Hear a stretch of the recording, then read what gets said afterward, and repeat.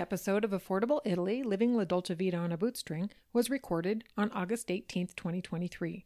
As our guest warned us, Italian taxes are complicated and things change regularly. On September 28, 2023, I pulled this episode down. We've had a clarification that changes a portion of this interview. Nicolo Bolla felt it important to share this with our listening audience, so this podcast is now edited from its original content to reflect those changes. Where he stated that the 6 towns with populations over 20,000 on the 7% flat tax seismic annex lists qualified for the flat tax regime, Nicolo has clarified that the law was changed and, in his words, any town must be 20,000 or less. This is terribly disappointing to those of us who are eyeing Spoleto, Teramo, Ascoli Piceno, Rieti, Macerata, or Fabriano, which were all listed. The footage you'll be listening to has been altered to remove that original information. I appreciate his diligence and the sharing of this important information from this brilliant taxman. Ciao! If expatriation and immigration are on your mind, you've looked at Italy and wondered, is it possible? I did. In 2019, I was certain we could do it. In 2020, the world changed, and due to our reaction to it, our situation changed as well. I was no longer certain that Italy was within our reach. Plus, rumors about taxes and visas had me both confused and worried. Thanks to my favorite podcast, Retire There with Gil and Jean, and a bevy of generous immigrants who've gone before, as well as a personality that tends to doggedly seek to turn lemons to limoncello, my dream was rekindled. I decided to get my questions answered directly from first-person sources already experiencing affordable Italy, living La Dolce Vita on a bootstring. Join me as we explore with expats and experts if a future in Italy could be on your horizon. Today's guest joins me to discuss the topic of Italian taxes. Nicolo Bolla, principal at his firm, accountingbolla.com, is a certified chartered accountant in Italy and the UK. His areas of expertise include Italian taxation for expats and businesses expanding into Italy, as well as immigration and visa advisory. If you are on social media groups relating to immigration to Italy, you already know his name.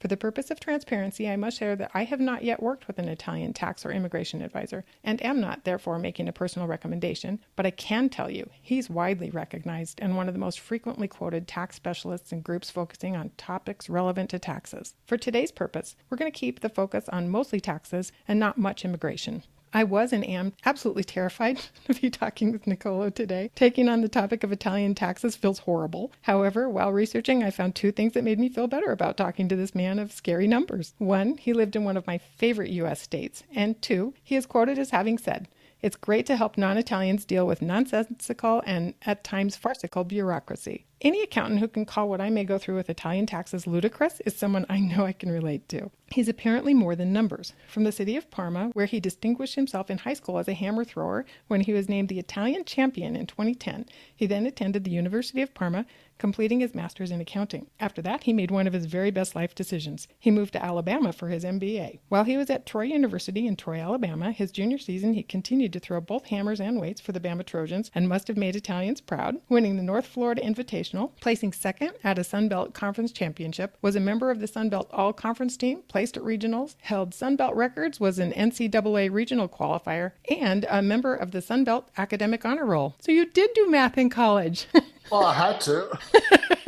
After moving back to Italy from the United States in 2013, he realized how much an accounting and tax firm was needed to help immigrants living in Italy comply with tax regulations. He launched Accounting Bolla with a very simple yet utopian mission to make Italian taxes easy and manageable. He's written 3 books that I'm aware of and found on Amazon. Italian Taxes Made Easy, a simple and effective guide to make taxes affordable in Italy. The Italian Homebuyer's Guide, the definitive guide for English speakers, expats, and non-Italian residents to owning property in Italy. And How to Run Your Airbnb in Italy, the ultimate guide to manage your holiday lets in full compliance with Italian laws. Nicolo, thank you so much for joining us here today to discuss Italian taxes. Thank you for having me, and I hope to be as clear enough in the topics, and if I get too technical, just let me know. So you will be great. Thank you. We're hungry for this information. Michael Scott in the U.S. TV show, I don't know if you're familiar with it, The Office. Not really. You're not? Okay. Well, he's hilarious. And he once asked his accountant, Oscar, to explain the end of the year budget to him, saying, "Why don't you explain this to me like I'm an 8-year-old?" After Oscar explained the budget, Michael then said, "Explain this to me like I'm 5."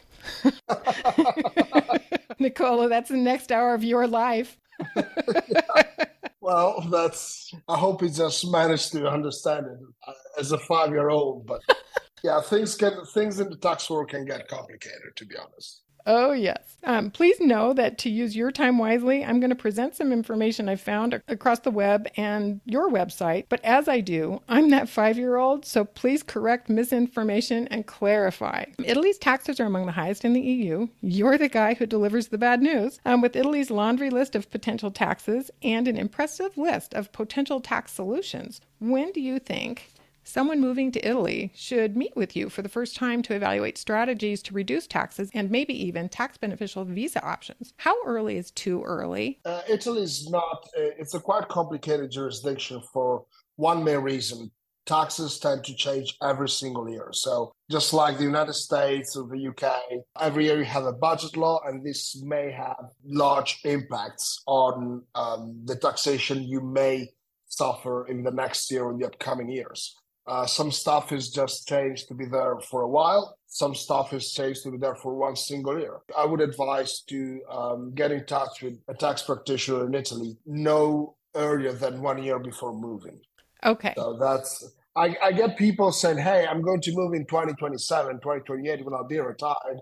And I always say, well, I don't know what is going to happen during that time. So probably whenever we get closer to your planned moving date, that makes more sense. I so appreciate that because it's money well spent if we do it in the right timing. And let's hope that our time spent together today will help reduce the number of tax and visa train wrecks that come to you after too late, but yet not too early when things are going to change. Good. Nicolo, could you start by explaining very briefly what a tax treaty is for those moving to Italy? Yes. So a tax treaty is an agreement between two jurisdictions. Not every country, at least Italy, does not have a tax treaty in place with every non-Italian jurisdiction. By the way, for tax purposes, you always think that a territory of a nation, of a country, is included in whole, but this may be incorrect. So if you think about the UK, there's a tax treaty between the United Kingdom of Great Britain and Northern Ireland, and there's a different one. There's a tax information exchange treaty with Jersey.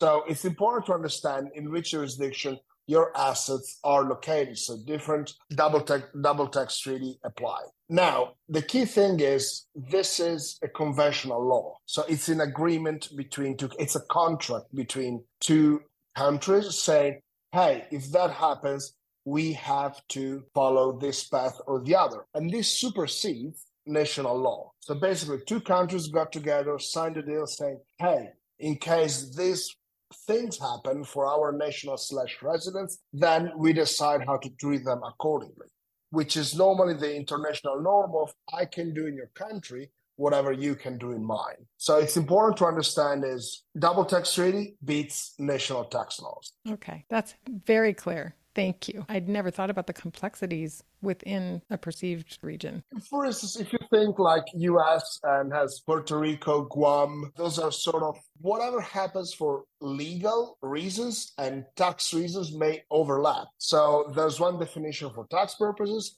there's one definition for immigration purposes, there's one definition as a territory for immigration purposes or tax purposes. So that's what has to be agreed in the double tax treaty. So it has to be written there. That's quite interesting, to be honest. I bet. And great clarification for us. We're going to move on to the first topic then. And the first topic is IRPEF. We will cover other types of taxation in Italy in a few minutes. Correct me if any of this is wrong. IRPEF is the national income tax. The Agenzia delle Entrate is basically the IRS of Italy? Correct. And contrary to many of your favorite Facebook experts, Italy does not render a 43% tax on all of anyone's income. I want to give a short definition of what IRPEF is and then let Nicolo tell us what kinds of income are taxed that way. So IRPEF is the National Italian Progressive Tax Table. Progressive tax means that anyone not on a special tax regime starts at the bottom of the ladder and their income is subject to each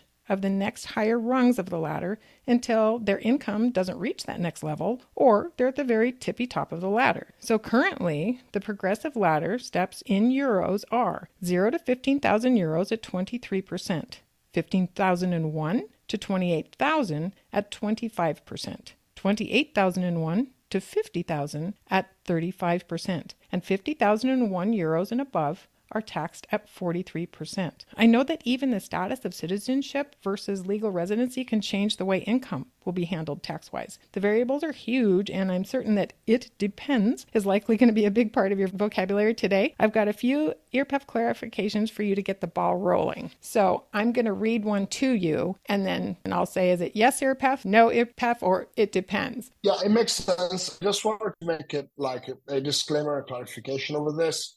I mean, you mentioned the progressive brackets, and it's important to understand that in Italy, you always file separately. So the tax brackets apply to each individual. So if husband and wife make 50,000 each, the tax brackets are applied up to 50,000 each. So those are not combined. That's an important thing to understand in our tax system. Fabulous clarification. Thank you for that. Okay, and we actually have a listener question a little bit later about that exact issue. Okay, so for this exercise, let's assume a U.S. tax treaty, that is our biggest audience, and no special tax regime is applied. And that'll make better sense to listeners a little bit later. First one, non-citizen Social Security. Yes, EarPEF, no EarPEF, or it depends, and explain it. Yes, EarPEF.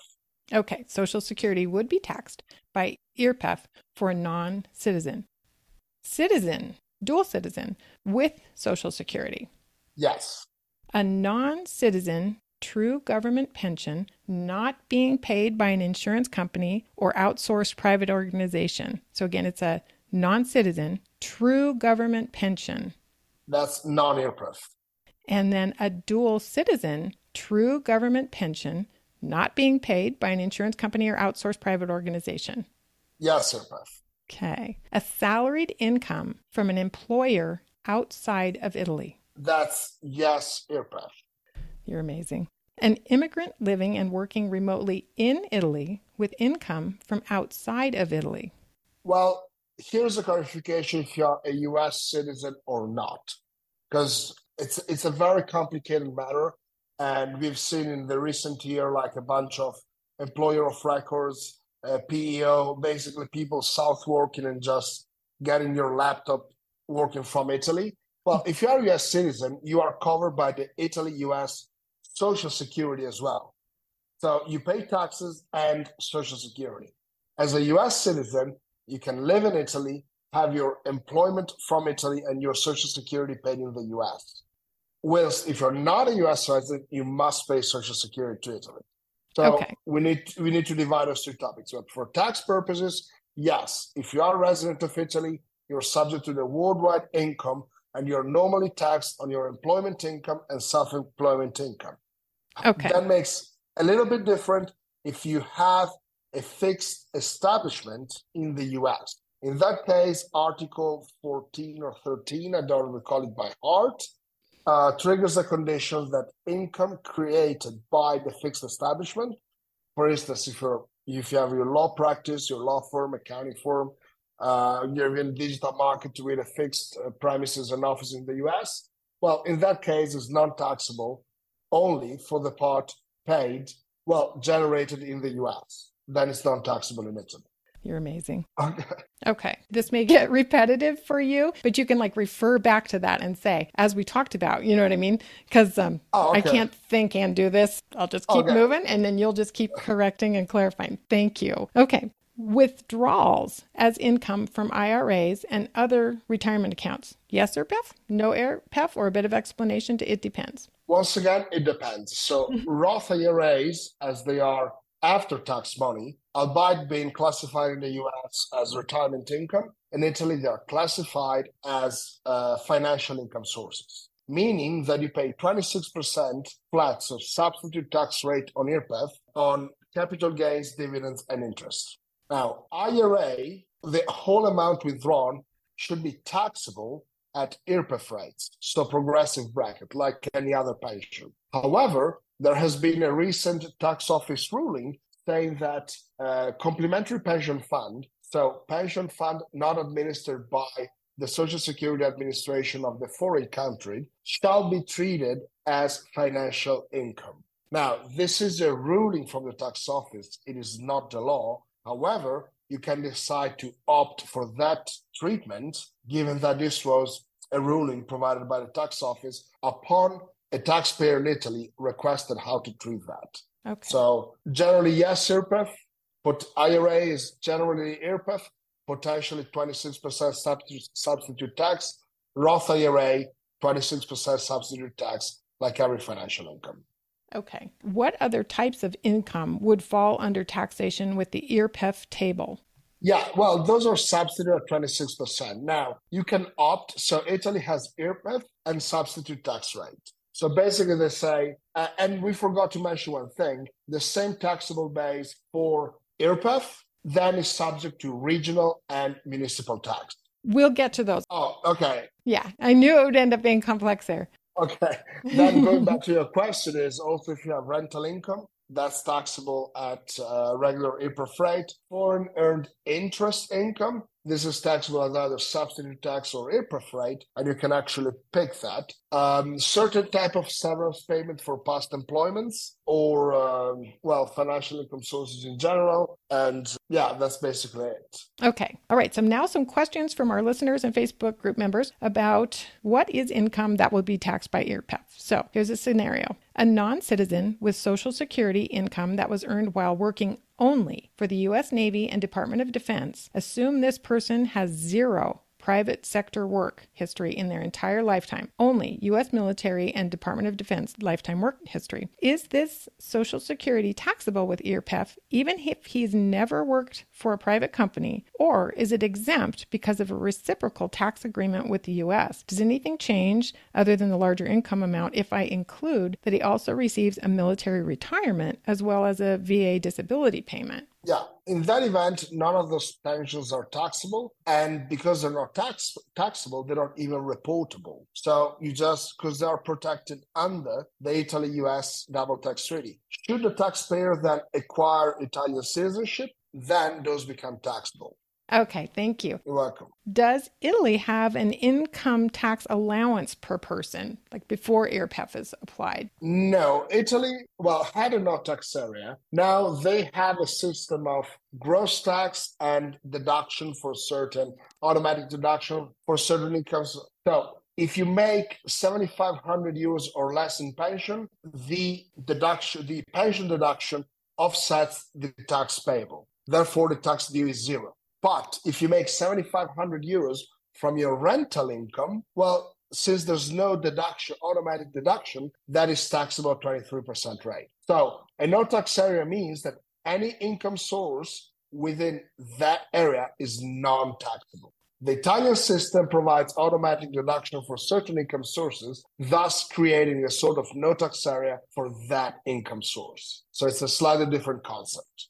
Right. Next one. A listener who is preparing to move to Italy wants to know how distributions from a thrift savings plan will be taxed in Italy. These are apparently considered part of her U.S. federal employee retirement benefits. Well, I'm not very much familiar with the thrift plan, and this may vary depending on your type of employer, the length of time you contributed to the system, etc., etc. But long story short, if those were funded by a government or its subdivision, and they were basically accrued during the time you were working as a government service, then this goes back to the previous question. And if you're Italian resident, U.S. citizen, non-taxable. Good. Okay. They wanted to know, is rental income and IRPEF taxable income, or would we be talking about rental income in a minute when we talk about special tax regimes? Yeah, so foreign rental income is always taxable under IRPEF.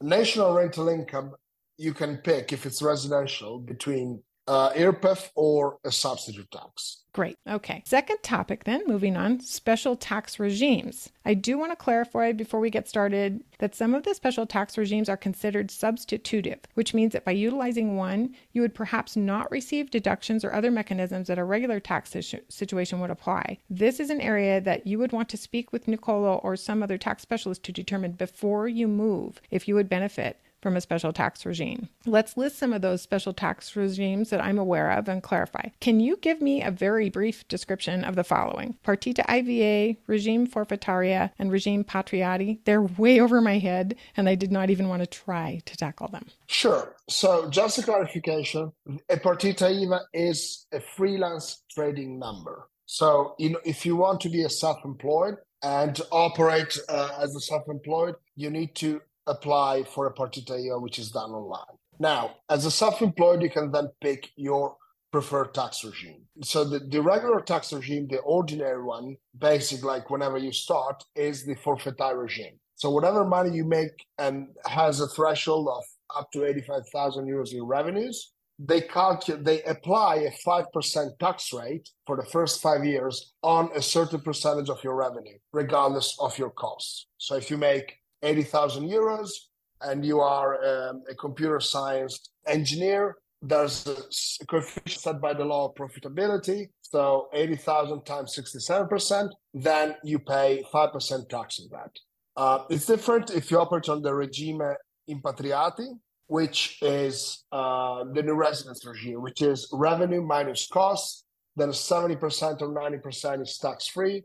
Therefore, it reduces your tax base. So if your regular taxable income would be 100,000 euros and you live in Abruzzo, Naples, wherever, then your tax, only 10% of that is subject to tax. So your taxable income is 10,000. And then you apply the 23%, etc. tax rate.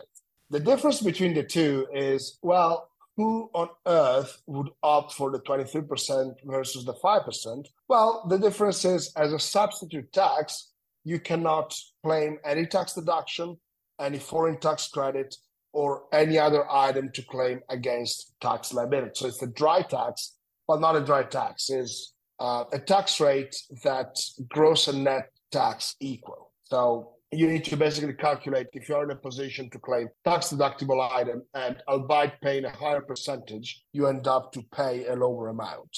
Okay. Over my head, but I'm sure that's going to help somebody greatly because that was very detailed and very good. Moving on to the next one, high net worth individuals flat tax. The description I found for who this would apply to would be if you have 250,000 annual salary or 5 million in assets, then you may qualify for 100,000 euro flat tax each year. It's apparently extremely successful, but as an affordable Italy group, I didn't really think we'd spend a lot of time here. Is the description of who might benefit from that, though, fairly accurate? 250,000 annual or 5 million in assets? Well, not really. It's 50 million in assets because as a tax resident of Italy, well, you're referring to when is the break-even point when national taxes would offset 100K. So when is it beneficial? When 100K equals whatever amount of tax you pay on your income or your wealth. It's 50 million or 250, roughly speaking. Now, the caveat is income sources must be sourced from outside of Italy. So you need to make 250K of foreign income. If you're employed in Italy making 250K, you cannot benefit of that. That income is subject to Italian taxes only. All right. Here's a question about a different special tax regime. This person says, I also saw that the cedolare secca is a substitutive tax on rental properties with a flat tax around 20% on gross income, deductions not being allowed. When would somebody opt for that? Okay, so you can offer a cedolare secca exclusively on residential property let to private individuals. So you as a landlord need to have an apartment and to let it to a private person. So if you let it to a company, well, you cannot apply the cedolare secca. The cedolare secca is flat 21%, may be reduced to 10% upon certain conditions to be met. So there are certain, like normally large municipalities in Italy, they have certain council agreements that if the rent is lower than a certain amount, and this is based on a very Byzantine formula, like areas, number of rooms, if you have a garage, it's quite complicated, but they give you a tax incentive so to compress or to reduce the growth in rentals in populated areas. So in order, of course, I mean, sometimes it happens that by reducing your rent of a certain amount, you can fit within the 10% rate. Therefore, your net income is higher, reducing the rent payable. So just to give you an example, if the market rate is 800 euros and you pay 21%, well, you pay 160 in tax. So in the end, you have 640 euros on hand. Now, if you reduce that to 750 and you qualify for the 10%, well, then you have 675 euros net income. So you end up having more money in your pocket and reducing the rental paid by the tenant. So this is to avoid skyrocketing rentals in populated areas. Wow, that just seems like it makes so much sense. Okay. Well, kind of does, but then when you dig into the details on the property and how to calculate that, well, that's quite painful sometimes. Every single municipality has a different way to calculate that. So, we're going to get to a little bit about that in just a few minutes. All right. Now the ever popular 7% flat tax for pensioners. This is what people's hot ticket is. Most of the group's questions involve the 7% flat tax regime, which is available in some regions due to depopulation of towns and in other regions due to specific seismic events. As cities can have sister cities, so our Facebook group kind of has a sharing relationship with another called All Things Italy, 7% for Retirees. The admin and founder Bill Champ is preparing to move to Italy and has developed some amazing tools that are great for those with like interests. Our group shares those resources as we obviously have a common interest in flat tax regimes, considering our name is Affordable Italy. I strongly recommend listeners join Bill's group, and ours too, of course, to make use of his tech genius. Bill has links to the actual laws and lists. He's even developed a tool that can be used in conjunction with maps to be able to confirm that the property you're looking at is within the commune boundaries that you think it is. Because if I had $1 for every time I've seen someone post that they thought they were buying in a flat tax qualifying commune, but in fact found out that their property of choice is misrepresented in the actual commune that they're in doesn't really qualify, well, I could probably buy pizza because it hasn't been a lot, but it does happen. So people can check out that free tool. His website is called lowtaxitaly.com with the same resources. He's not a professional tax guy. He doesn't charge anything for his tech genius. He's just a wannabe American expat like me who agrees that information should be for sharing, so it's helpful. I'm going to use one of Bill's documents here to flesh out the requirements for the 7% flat tax regime, as well as Nicolo's website, accountingbolla.com. The regions where the 7% flat tax may be applied to any town whose population is less than 20,000, according to the original law, are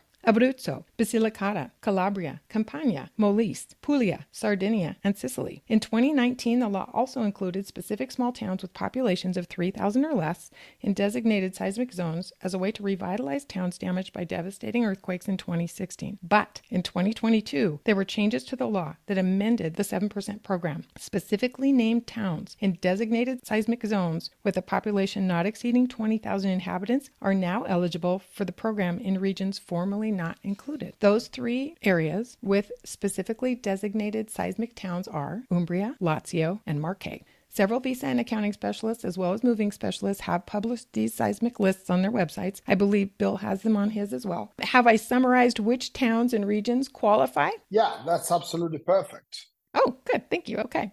Let's clarify the criteria for the 7% flat tax regime and then get to group member questions. Recipients must move to Italy to a qualifying commune and establish tax residency there. If the applicant first moves to a commune which does not qualify, then the offer is void. Hence, Bill's mapping tool. The recipient may not have been a tax resident of Italy for the previous 5 years. The recipient must be in receipt of a qualifying pension from a country outside of Italy. The country paying the pension must have an administrative cooperative agreement with Italy. Italian citizenship does not disqualify you. The recipient must pay all taxes and pay them on time, or the offer will be void. The flat tax regime will last for 10 years. This is so often argued. It says 9 years on many websites, but my understanding is it's 9 years plus the first year that you live there. Is that correct? Yeah, that's how the year you apply and the following 9. Like, couldn't you just write 10? Well, anyways, the other items I would like to add on your description. Yes. And sorry to just interrupt you like abruptly. No, it's wonderful. Like, the requirement is not have been a resident of Italy in the previous 5 years and having been a resident of a country with which Italy has a cooperative agreement. It's not just the country that pays your pension, but it's the last the countries who've been residing in the last 5 years. So just to give you an example, If you receive a US pension, but in the last 5 years, you've been living in a country with which, even just 1 year, with which Italy doesn't have a double tax rate in place, and it just popped in my mind like Bhutan or Laos, well, then you're disqualified. Okay. Previous 5 years, country with which Italy has a double tax rate in place. That cooperative agreement. Okay, thank you. Now, listener questions about the 7% flat tax. This was the most popular area. How will dividends, incomes, interest brokerage, and investment accounts and other things I'm not even thinking of be managed? Is everything at 7%, or are some of these areas exempt? What kinds of other tax situations occur when you qualify for 7% flat tax? Okay, so this regime works. I mean, it's quite easy to understand. Basically, they say if you get a foreign pension, then all your non-Italian income sourced are taxed at 7%. So everything, rental income, private pensions, brokerage accounts, dividends, capital gains, whatever, everything is payable at 7% rate.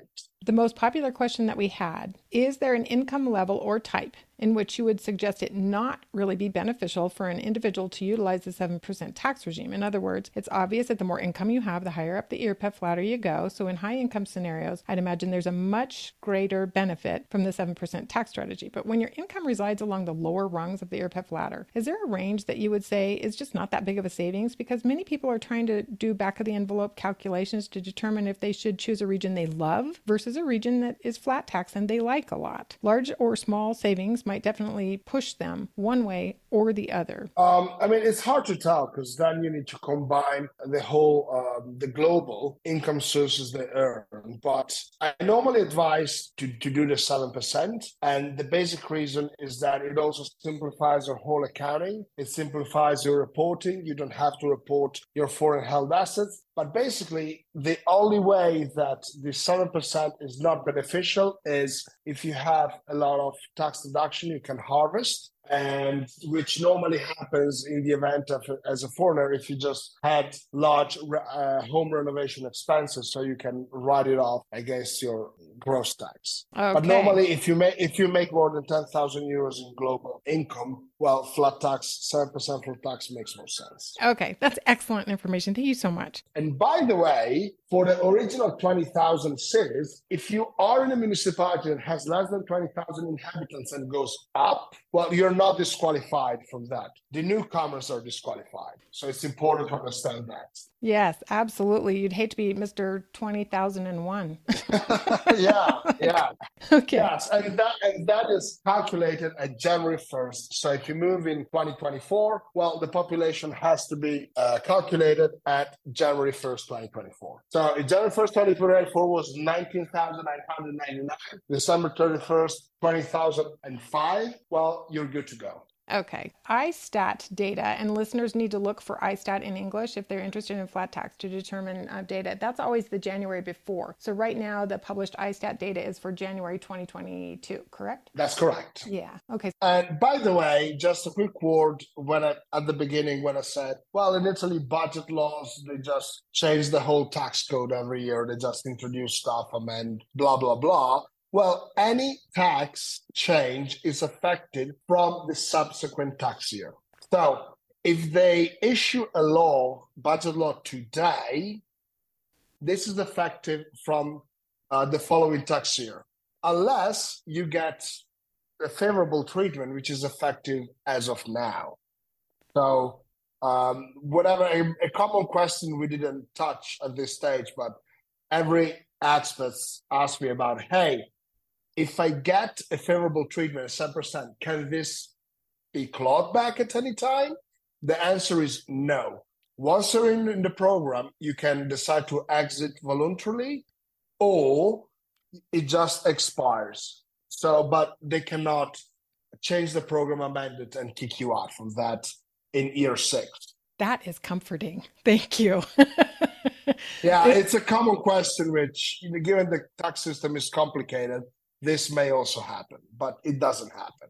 That is very comforting. All right. I think we've got finally some clarity on that, folks, and I think that's going to feel very good to a lot of people. If a citizen or a resident receives income for actively working while utilizing the 7% flat tax regime, will the money they earn be taxed via ERPEF and starting at Euro 1, or is the amount of working income added to their existing passive income to determine the level of the ERPEF ladder they would be taxed at? Or in other words, to determine at what percentage to tax the earned income. Is all of their income lumped together cumulatively, regardless of how it is being taxed, to determine which rung of the ladder to tax the earned income at? Does that make sense? Yes. Well, you cannot cherry pick income sources. You can cherry pick jurisdictions. So you can say, hey, I decide to pay 7% tax on all the income made in the US, but exclude, my small pension made in Germany. For instance, if somebody worked in more, you have an apartment in Spain and you decide to unpick that jurisdiction for rental income. But you can decide to pick jurisdictions where income arises, but not income sources arising within that country. Basically, whatever income that comes from the country is either or taxable at 7%. Okay. Wow. Complex. Yeah.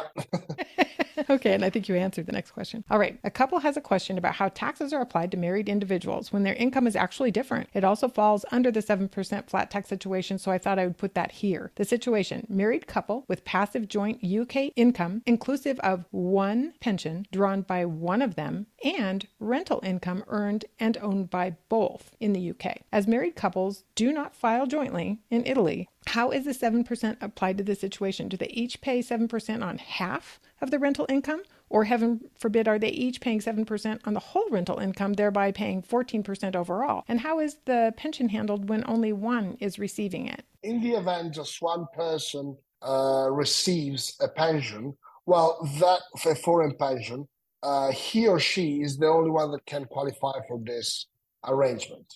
Okay. So, assuming his husband, so the husband can claim his whole pension plus 50% of the rental under the 7% scheme. Then wife claims has to pay taxes at progressive rate on rental income. Now, this is a good case. And by the way, once you move to Italy, you cannot hop into the 7% scheme once you receive a pension. But it's a good exercise for the audience. So in this event, since husband cannot claim any deduction, and for instance, they just change the boiler, which allows a 65% or a 50% tax break over 10 years, well, the bill has to be paid by wife. In this case, wife can claim a percentage of her tax return, therefore reducing Italian taxes paid on UK rental income.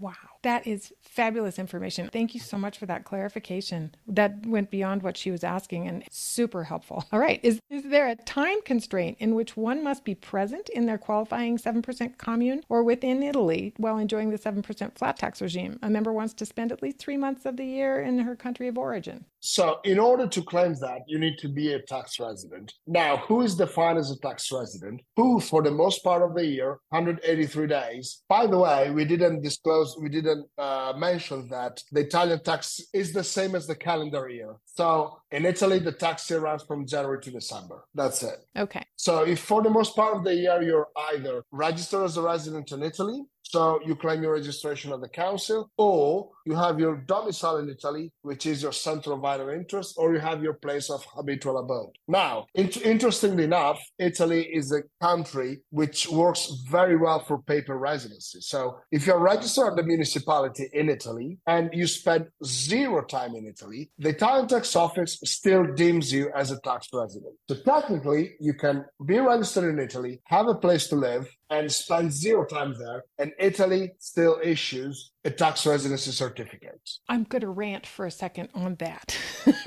I definitely see the benefit of that, and a lot of people would absolutely love that. But if someone applies for and obtains the 7% flat tax status, I think the idea is that they live and spend there in that town to help bring that dying town back to life. So sure, like the listener above, we're all going to want to travel and visit, but I'm not sure that meets the intent of what it was for. And I do struggle with that because I don't want to see those towns die. And if people are benefiting from the 7% flat tax, I think it's a wonderful benefit, and it would behoove them to No, spend no, in no. those years. Yeah. Well, it is, but just to give you an example, I mean, you have a family issue that you need to fly back to your home country for whatever reason. Well, in that case, this is not the fact that you didn't spend sufficient time in Italy doesn't disqualify you from the scheme. Yeah, that's like the real intent. Of course you're going to travel. Of course you're going to see family and enjoy your proximity to Europe. But I think every now and then we hear somebody who's really just looking to not pay taxes in Italy, and it's kind of like I value Italy. So I think there's a place for No, and no, especially no. 7%. Well, I do the same. I'm not encouraging to do that, but there are certain general situations where you may be required not to be in Italy for a while, Yeah, and this doesn't disqualify you from that. that is wonderful on both sides. Thank you. All right. And I'm just to clarify that no deductions are applied when utilizing the 7% flat tax regime. In the scenario we just clarified where there's a husband and a wife, and she was able to use deductions because she's not receiving a pension, so she couldn't actually use the 7%, correct? That's correct. Okay. All right. At the very end of this, I'd really love to do a quick, simple scenario comparing an IRPEF. I mean, like it's super simple. IRPEF tax bill versus the 7% tax bill. And I think people will see how beneficial that is. All right. This brings us to the third topic, other taxes for individuals. The first one, wealth tax. Brokerage and investment holdings held outside of Italy are subject to a flat tax of 0.2%. Listeners, I did not say 2%. The decimal is No. 0.002. And can we never, ever say that on social media again? It's like saying that everyone's income is taxed at 43% in Italy. It's not true, and it steals dreams. So again, wealth tax is 0.2%. The decimal is 0.002. Huge difference. What are the types of wealth that would be taxed at that 0.002 rate? Yeah, so normally those are investment account, brokerage account, derivative contracts, deposits, not checking or savings, but bank deposits, some sort of artwork may be subject to that, and registered wealthy, so for instance, yachts and boats and that kind of stuff. Okay. There's one disclaimer, IRAs, so private pension funds are non-taxable, so you need to report the value, no tax. And bank accounts charge a flat 34 euros. Yes. So what types of investments and brokerage accounts are exempt from the wealth tax? Oh, none. Okay. You already covered Roth IRA, but to clarify again, is it taxable as worldwide wealth, although an American has already paid taxes on it? And how are dividends and interest treated from the Roth? Well, I mean, this is not wealth tax, but whatever. You pay 26% tax in Italy on gross. The beauty of the US jurisdiction is that you can always resource income and claim Form 1116. So whatever tax you pay to Italy can be offset against your Italian taxes due. Now, in this way, since substitute taxes do not allow for a foreign tax credit, you can still, as an American, benefit of a full tax credit of Italian taxes against your US taxes. And then this is a super important exploration. A lot of us are really wondering what your thoughts are on this. A group member lives in Italy enjoying 7% flat tax status with the benefits of the U.S.-Italian tax treaty, and she shared with us what they believe is a possible solution and want to know what you think. She's been converting her IRAs to cash, keeping it invested, of course. She chooses how much to convert every year so that her U.S. tax rate is acceptable. She says the amount she's taxed in Italy is just 7%, so she's able to deduct that from her U.S. taxes because her 7% Italian taxes are lower than the U.S. burden is. Why does she go straight to cash? Well, number one, she's skipping IRA to Roth, since Roth will be treated the same as an IRA by Italian tax law when the 10 years are up. In other words, it'll be taxed again. Italy doesn't recognize that post-tax contribution. Two, the U.S. tax rate will always be less than Italy's tax rate, except for while she's a 7%er. In other words, after the 10 years, it'll change. And she can control her U.S. rate by how much she withdraws. Three, at the end of 10 years, she'll be living primarily off of savings, and there will be no income tax on that. She'll still pay the wealth tax of 0.2%, but she would have to pay that no matter how it was held. And the only other income Italy will be able to tax is her Social Security and the capital gains on her portfolio. But what are your thoughts about this strategy? This strategy, we can call it like a rebasing. So whenever you have, so the 7% works extremely well when you need to rebase a certain item. So you need to move it up the ladder, and basically you have a latent capital gains, which may be wrapped on somewhere or not, and use that, convert it to cash with a favorable tax arrangement, so you end up paying less. Yes, that's a smart move. Okay. Thank you so much for confirming that. A more aggressive approach, but also under the same topic, a listener wants to know if they move their Roth to margin accounts before they move to their 7% flat tax Italy, how would dividends from a margin account be taxed differently or the same? Oh, well, they are either 26% or 7% if you move into a qualified municipality. So, yeah, that's the same. Okay. An expat couple in the U.S. where the husband is dual and the wife is not are moving in the future. They're weighing a 7% flat tax base versus a home in Tuscany. Without a substitutive tax application, will they pay wealth taxes on both the employer-funded and self-funded types of 403b and 401k accounts they own? We just discussed the 7% flat tax regime. I'm assuming if they choose the 7% substitutive tax regime, they won't even need to report their 403b and 401k wealth, would they? Well, if they live in the non-7% area, they have to report that. But if they're in 7%, they wouldn't even have to report it, would they? No, not reportable.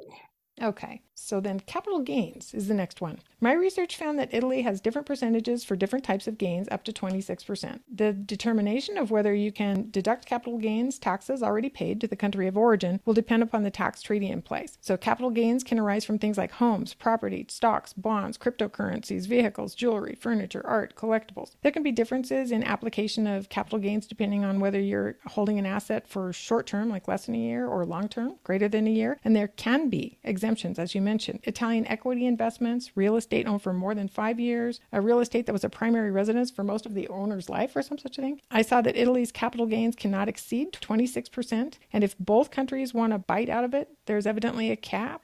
Can you break capital gains down just a little bit on its own? Okay, so in regards to real estate, it's important to define if the property is residential or non-residential. If it's residential and it was owned for 5 years or more, there is no tax. So if you own not even your primary residence, any residential home owned for 9 years or more is not subject to Italian capital gain Did you taxes. say 9 or 5? 5.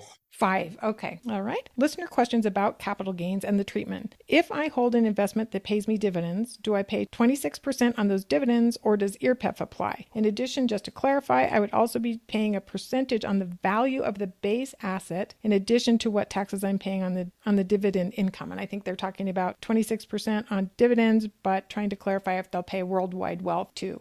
Yes, they have to pay both. And, they have to pay wealth tax of 0.2% and 26% tax. Perfect. You mentioned it already, but property tax is a whole different ball of wax there than it is here. Municipal tax, called IMU or EMU, is essentially Italy's version of what we call property tax in the US. Do I have that correct? That's correct. Yes, that's property tax. Okay, and the calculation for that is incredibly complex. It's probably sufficient to say that the cadastral value of a home is the tax value of a home, but it's not the same as the market value of a home. Different multipliers are used to determine an overall amount that's then used to determine taxable base for the calculation of the EMU, which generally websites said it runs between 0 and 1.06% of the cadastral value for a primary residence and is usually higher for a second home. Some tax-free incentives occur in locations that want to attract real estate investors. Is this an annual tax? What did I mess up or get wrong? EMU is the property tax you pay on on dwellings, whether they're residential or non-residential. And you don't pay that on your primary home, and you need to be registered in that home as a resident. So there's zero tax on that. But you pay the tax rate, which cannot exceed 1.06% of the formula you mentioned. So basically, you need to find out what the cadastral value of your property is, run the formula, and then check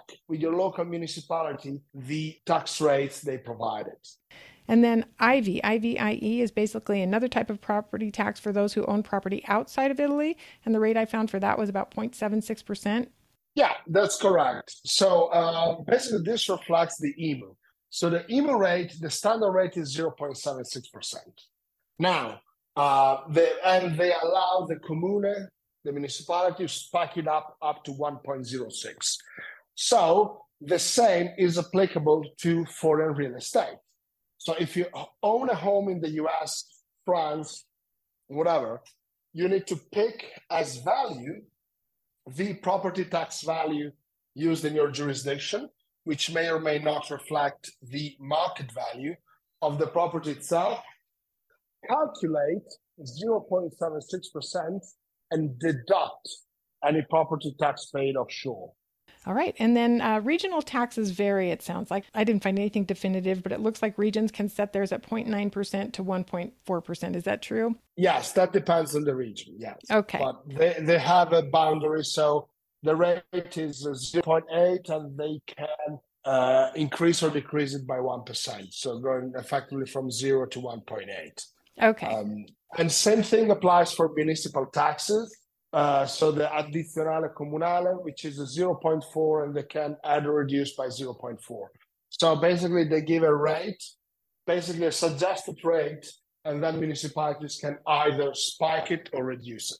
I'm not going to cover VAT because I think people are familiar with VAT and they can look that up. Inheritance tax, which I don't really want to cover in depth today either, but could you just tell us enough to know, should we die in Italy or not? Well, I mean, there are two things to understand. So the first one is the tax rate applicable, and the second one is the law applicable to your estate. So firstly, if you are a resident of Italy, you pay taxes on your properties wherever they are held. So if you have a US bank account, that is included, et cetera, et cetera. Now, Italy is very friendly for inheritance taxes because the max rate you pay is 8%. So for instance, if you have 3 children, you can pass 1 million each free of tax. Wow. So now, as a US citizen, and as a European Union citizen, you can decide to write a will to reflect that even if you die in Italy or you donate items in Italy, you are not subject to Italian inheritance laws. And as a European citizen, you can also claim inheritance laws in a foreign jurisdiction. So German citizen living in Italy can say, hey, I want my estate to be regulated by inheritance taxes and laws of Germany. Same thing applies to an American citizen. So it's important to, whenever you move your residency and your domicile, because in Italy they are very similar for tax purposes, to update and adjust your will to reflect the fact that you moved into Italy. So prior moving, get in touch with your attorney and say, hey, I'm going to move to Italy. How does that change things? And the other thing is, if you inherit estate or donations, if some family members donates you stuff from located overseas, that is non-taxable because the deceased or the donor are not subject to Italian inheritance taxes. So if your rich uncle basically donates you 10 million US dollars, well, you don't have to report that to Italy and you don't even pay taxes because your rich uncle is not an Italian tax resident. That is incredible. I can absolutely see people moving to Italy in anticipation of that. Wow. Well, you need to have a rich uncle first.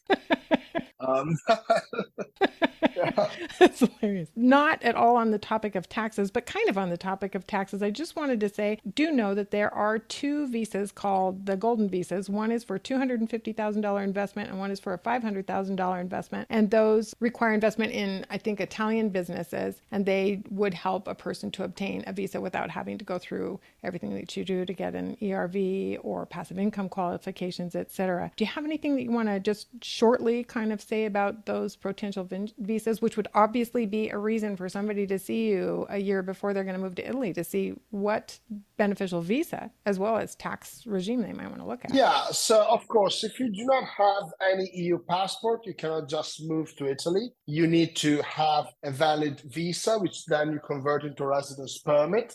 So the one you mentioned is if you invest into an Italian business, which can be your own, then you need to invest $500,000 if it's a regular business, or $250 in an innovative startup. And I think those visas last for a specific number of years, don't they? They don't. It's not like necessarily. Well, the visa, then the process is they grant you a visa for normally 1 year, and then you move to Italy, apply for residence permit, which may be 1 year or 2, and then upon living 5 years, then you can convert that into the EU residence permit where you can move freely in the whole European Union. But everything starts from a visa application. Good. Let's quickly look at deductions. The list that I found of potential deductions was surprisingly vague. Medical and dental expenses, rental or lease, and one side actually said this was for your own personal rent, not necessarily that I'm the landlord renting to somebody and deducting. Well, you don't deduct income sources. If you pay rent, you can deduct it.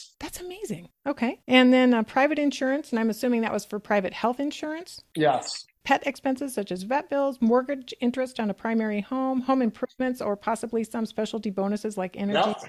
Yep. Dependent relatives. I need to find that rich uncle. Education costs, including kindergarten and university, children's sports, pension contributions, charity donations, also children's sports, and then reciprocal agreements for taxes paid to country of origin or foreign tax credits. What did I miss?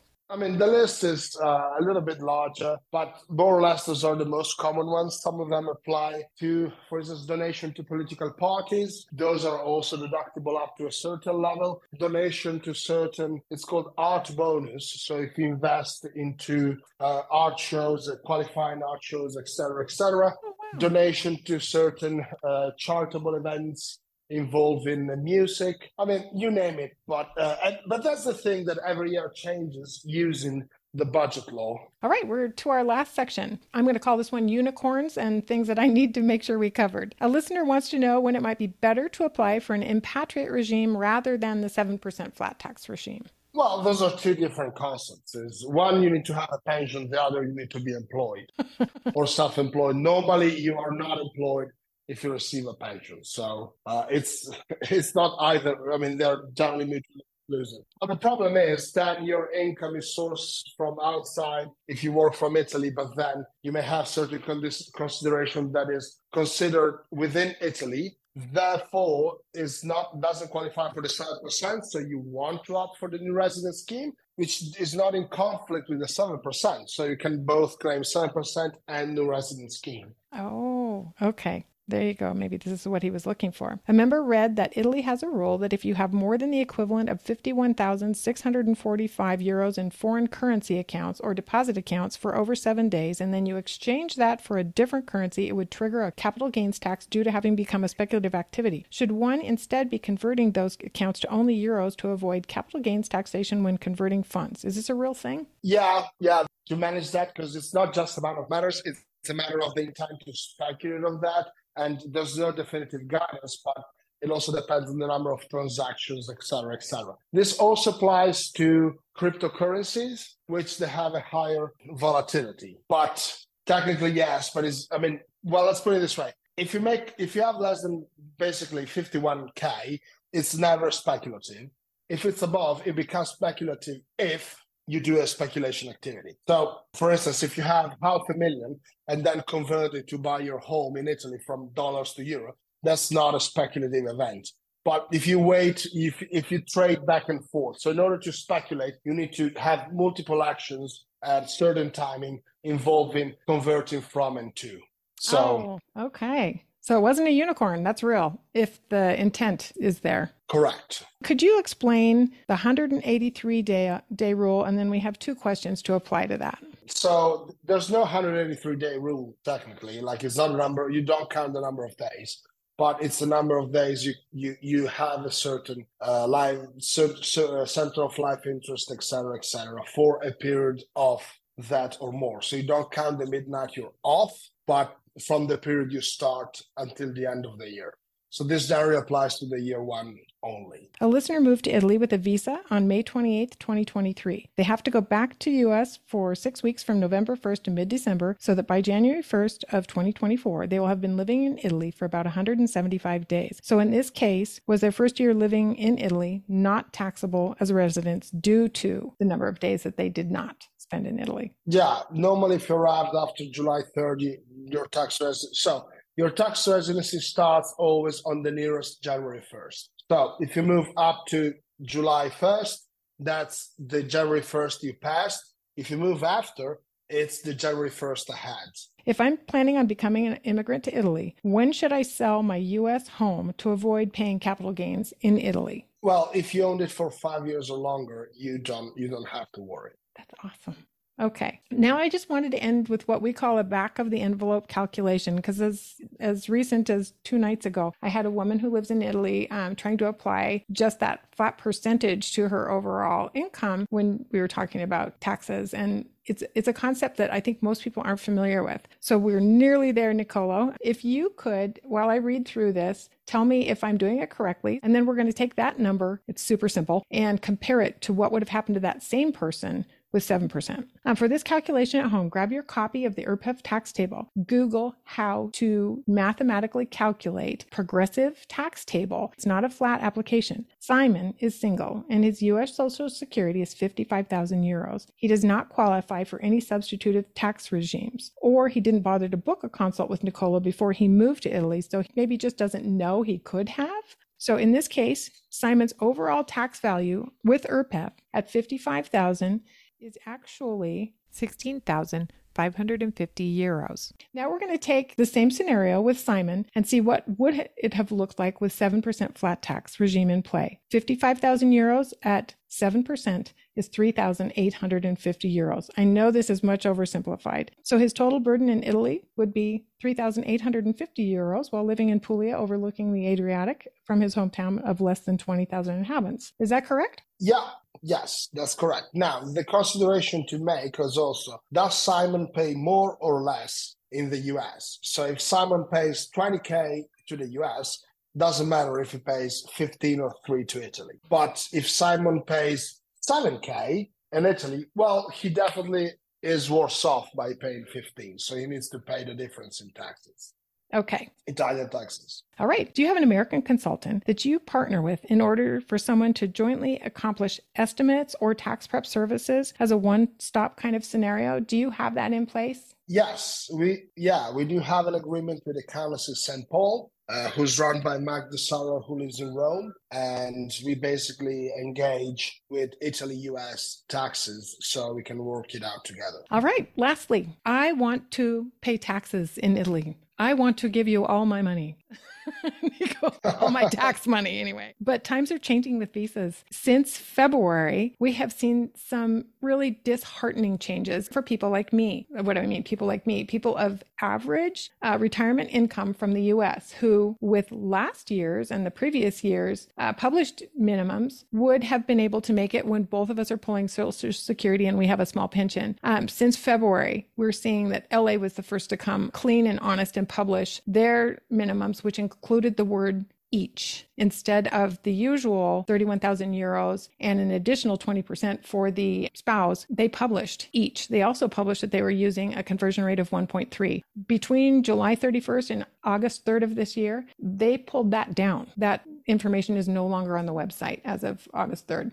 That leaves just 2 of the U.S. consulates actually having any printed information on minimums, and both of them use the 31,000 euro number. They do not say each, but they don't mention what it would look like for the second person. Nicolo, this is really disheartening because 1.3 conversion is a hefty conversion, and they're looking for worst case scenario, and I understand that, but each, that tiny little 4-letter word, could actually steal our dreams. I actually have an email from the London consulate stating that they're definitely increasing their minimums. What would you say to people like us? Well, I mean, we cannot make the rules and we have to abide to. You need to find other alternative options, which may be the investor visa, the rep office visa, etc. I mean, you can always work around on, taxes and not work around in a bad way, but just optimize whatever the law allows you to. So, if they change the rules, you have to basically play by the rules. So definitely, that's how the compliance world works. Yes, but we're looking, I guess, for a little hope from you, and that perhaps there are ways that we could move money around. And have you heard or seen the memo that supposedly went from Rome to all the consulates globally, is what one attorney apparently was interviewed as reporting that. Yeah, but until this is not written into a law, that's it. I couldn't care less. What matters is the law, period. Oh, I love you. Yeah, that's how you work with that. I mean, they could write a memo, fine, non-binding. I love you. Thank you. All right. Well, from the bottom of this 5-year-old's heart, thank you so much for throwing all this heavy stuff at us today, Nicolo. You have just been wonderful. And again, I hope many people find you and aren't the train wrecks that they might have been had they waited. Thank you so much. Grazie mille. Thank you for having me. Talk soon. Ciao, ciao. Ciao. If you enjoyed today's episode, please like us and subscribe for more. We will continue to explore regions, towns, taxes, and tips here and on Facebook at Affordable Italy, Living La Dolce Vita on a Bootstring, at Instagram under the same name, and eventually ItalyIsAffordable.com. If you know anyone who is living in Italy who'd like to converse with me, I'd love to meet them via my email, ItalyIsAffordable@gmail.com. And now for that much anticipated limoncello. Chin chin!